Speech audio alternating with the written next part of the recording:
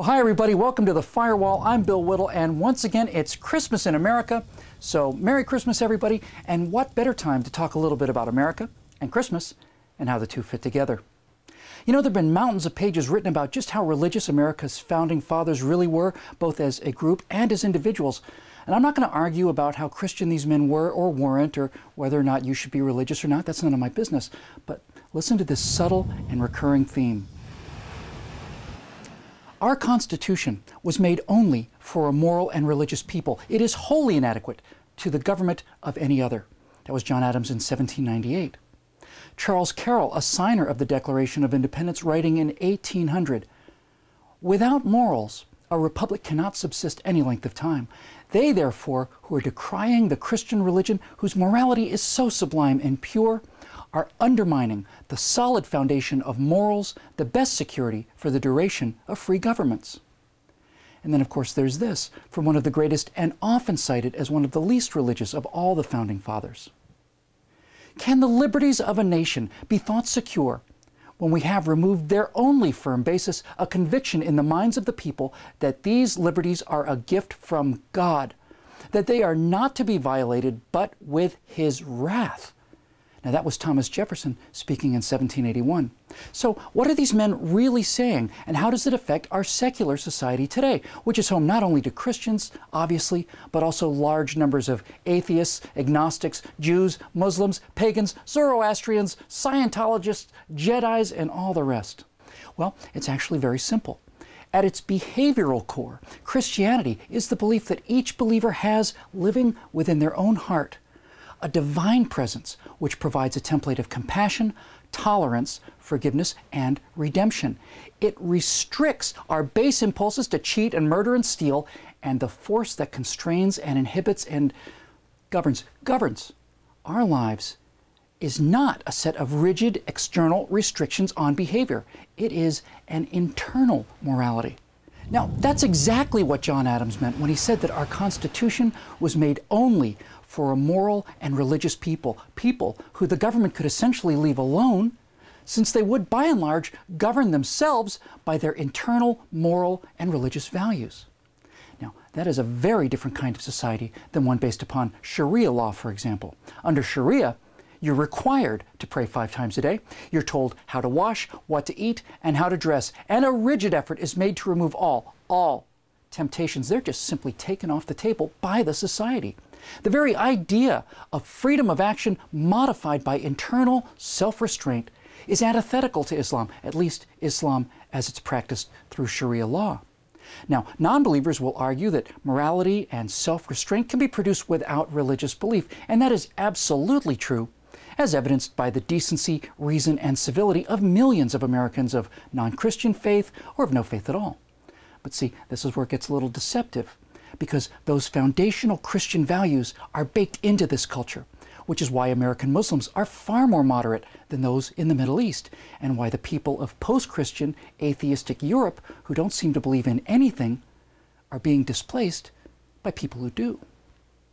And it's also true that everywhere you look in the modern American culture, there is a growing wave of nihilism, a burning hatred for the very idea of morality, of right and wrong. Well, you see, there's a very serious problem there too, because people who don't know the difference between right and wrong tend to be well, I don't want to offend anybody here at Christmas. Keith, why don't you give us an archaic word that makes you think you're really intelligent? Mountebank. Mountebank. Perfect. You see, sooner or later, when you have enough of these mountebanks running around, people start laying down more and more laws to stop all of this mountebankery. Not just in big things, little things too. Whenever we don't govern ourselves internally, there always seems to be somebody else ready to do it for us. So this Christmas, let's give at least a little thanks to the idea of a spark of divinity that lives within us, that disciplines and governs our worst excesses from within, so that other people don't need to do it from without. Because a society like that is free. Free to have a place like Las Vegas, where you can do all of the whoring and drinking and gambling you want, or not. It's up to you. You're an adult. You're free. And now, briefly, a quick word about modern American Christmas. You know, Santa, the mall, the stress, the materialism, all of that. Yes, there are excesses. Of course, freedom does that. But what's really going on here?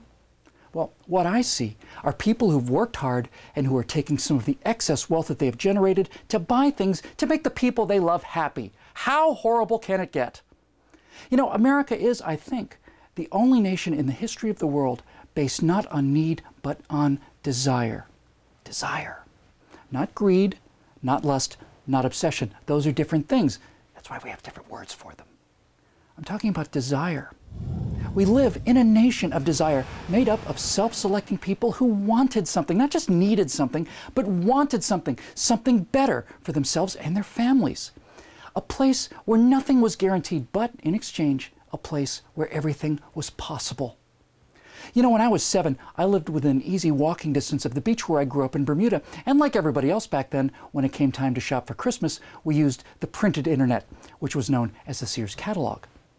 Now, this, my friends, is a Voyage to the Bottom of the Sea playset. And when I saw it in the Sears catalog one day, I about lost my mind. Every day after school, I came home and I just stared at that page in the Sears catalog. I wanted it so badly that as November dragged along, I tried to build a sea view out of cardboard and Scotch tape, which actually doesn't work so well in the water. So I had to wait. And since he sees you when you're sleeping and he knows when you're awake, for those 3 months anyway, I became a very, very, very good little boy. I modified my own behavior internally out of desire. No one had to say boo to me. Now, a few years later, I was in a camera store and I saw one of these. It's a reflecting telescope. I saw the mirror at the far end. I saw how beautifully the gearing and the tripod and the eyepieces were made. So I made an end run around Santa and went straight to Dad, who said that if I worked for half of the money, he'd pay the other half. So I did. And while I was working and waiting and wanting, I bought A Field Guide to the Stars and Planets by Donald Menzel and taught myself where to find star clusters and nebulae and galaxies. And the first night with that telescope, which I not only had to want, but earn, I saw Saturn floating there, just a little BB in the middle of its perfect ring system, and I lost my mind again. So, Merry Christmas to all of you self-governed, decent people of all faiths or lack of them. Whether you realize it or not, Santa has brought us the very best present of all. Life in a nation of desire, a landscape where dreams can come true, at least for boys and girls who know how to be good. Merry Christmas, everybody.